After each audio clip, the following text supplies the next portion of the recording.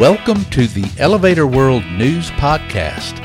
Today's podcast is presented by Maytott Dumbwaiters and Material Lifts. Since 1888, Maytott has combined custom craftsmanship with the latest innovative technology to create cost-effective material lift solutions for simple and complex situations. Built in-house, Maytott dumbwaiters are engineered to last the lifetime of the building and can be customized for specific applications. Visit maytott.com to learn more. This is your daily industry news update for Wednesday, August 18th, 2021. In today's news, KONE begins escalator installation at the Pentagon City Metro Station in Arlington, Virginia. Urban Elevator Service expands its California presence with the acquisition of a San Diego company. The Chicago Elevator Association hosted its annual golf outing to benefit the EESF, and a residential tower is envisioned next to a hotel in Buffalo, New York. KONE began the installation of 4 new and more durable escalators at the Pentagon City Metro Station in Arlington, Virginia on August 16th. Patch.com reports. Both entrances to the station will need to be closed at different times during construction, with the east side of South Hayes Street being the first. Crews will tear down and replace the 2 escalators at each entrance simultaneously so construction can be completed more quickly.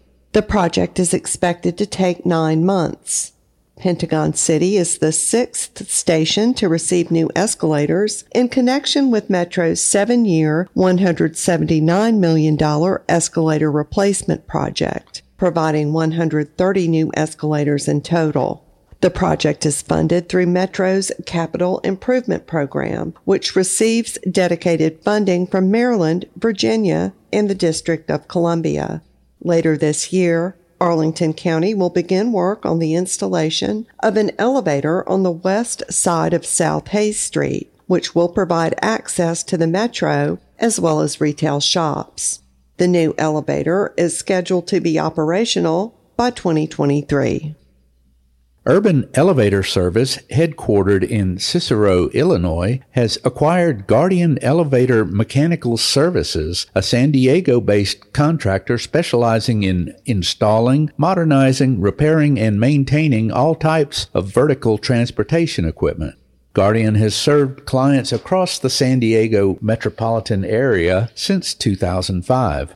Announced on August 11th, the acquisition was done through Urban Elevator Services' California subsidiary and adds to the company's presence in the state, where it already operated in Los Angeles. Urban Elevator Service co-CEO Renee Hertzberg said, quote, "We are excited to continue growing our business across Southern California as we transform Urban Elevator into a truly coast-to-coast operation. Guardian Elevator is well known in San Diego, and we look forward to adding Doug Schweitzer and the rest of his team to our staff." End quote. The Chicago Elevator Association, or CEA, held its annual golf outing at the Glen Eagles Country Club in Lamont, Illinois, on August 6th to benefit the Elevator Escalator Safety Foundation. Dinner was served following the outing. The event included a 50-50 drawing for EESF. The CEA thanks Brad Hunt of Pele for helping collect more than $1,400 for the drawing. The association also raffled off a Jonathan Tao Chicago Blackhawks sweater, collecting $310.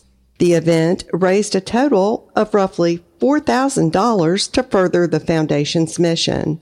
The CEA also extends appreciation to its many sponsors and the Golf Outing Committee, which consists of Glenn Duncan and Tom Prisbila of Parts Specialists, Jerry Adams of Adams Elevator, Joe Bolton of Lakeland Larson Elevator, and Mark Wilson of Elsco. In Buffalo, New York, Stinson Hospitality Real Estate is proposing a 20-story condominium building to sit alongside the Buffalo Grand Hotel on the hotel's property, the Council on Tall Buildings and Urban Habitat reports.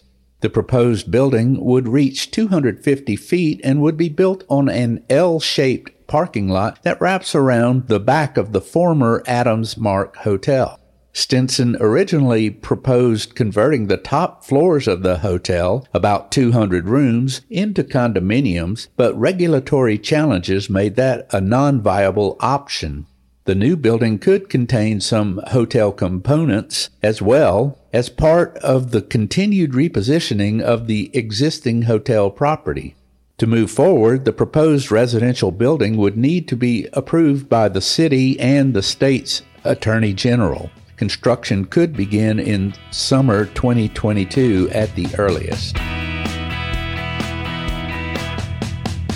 For more industry-related information, visit elevatorworld.com and be sure to subscribe to our podcast in iTunes or the Google Play Store. If you're interested in becoming a sponsor of the Elevator World News Podcast, just let us know by emailing advertising@elevatorworld.com.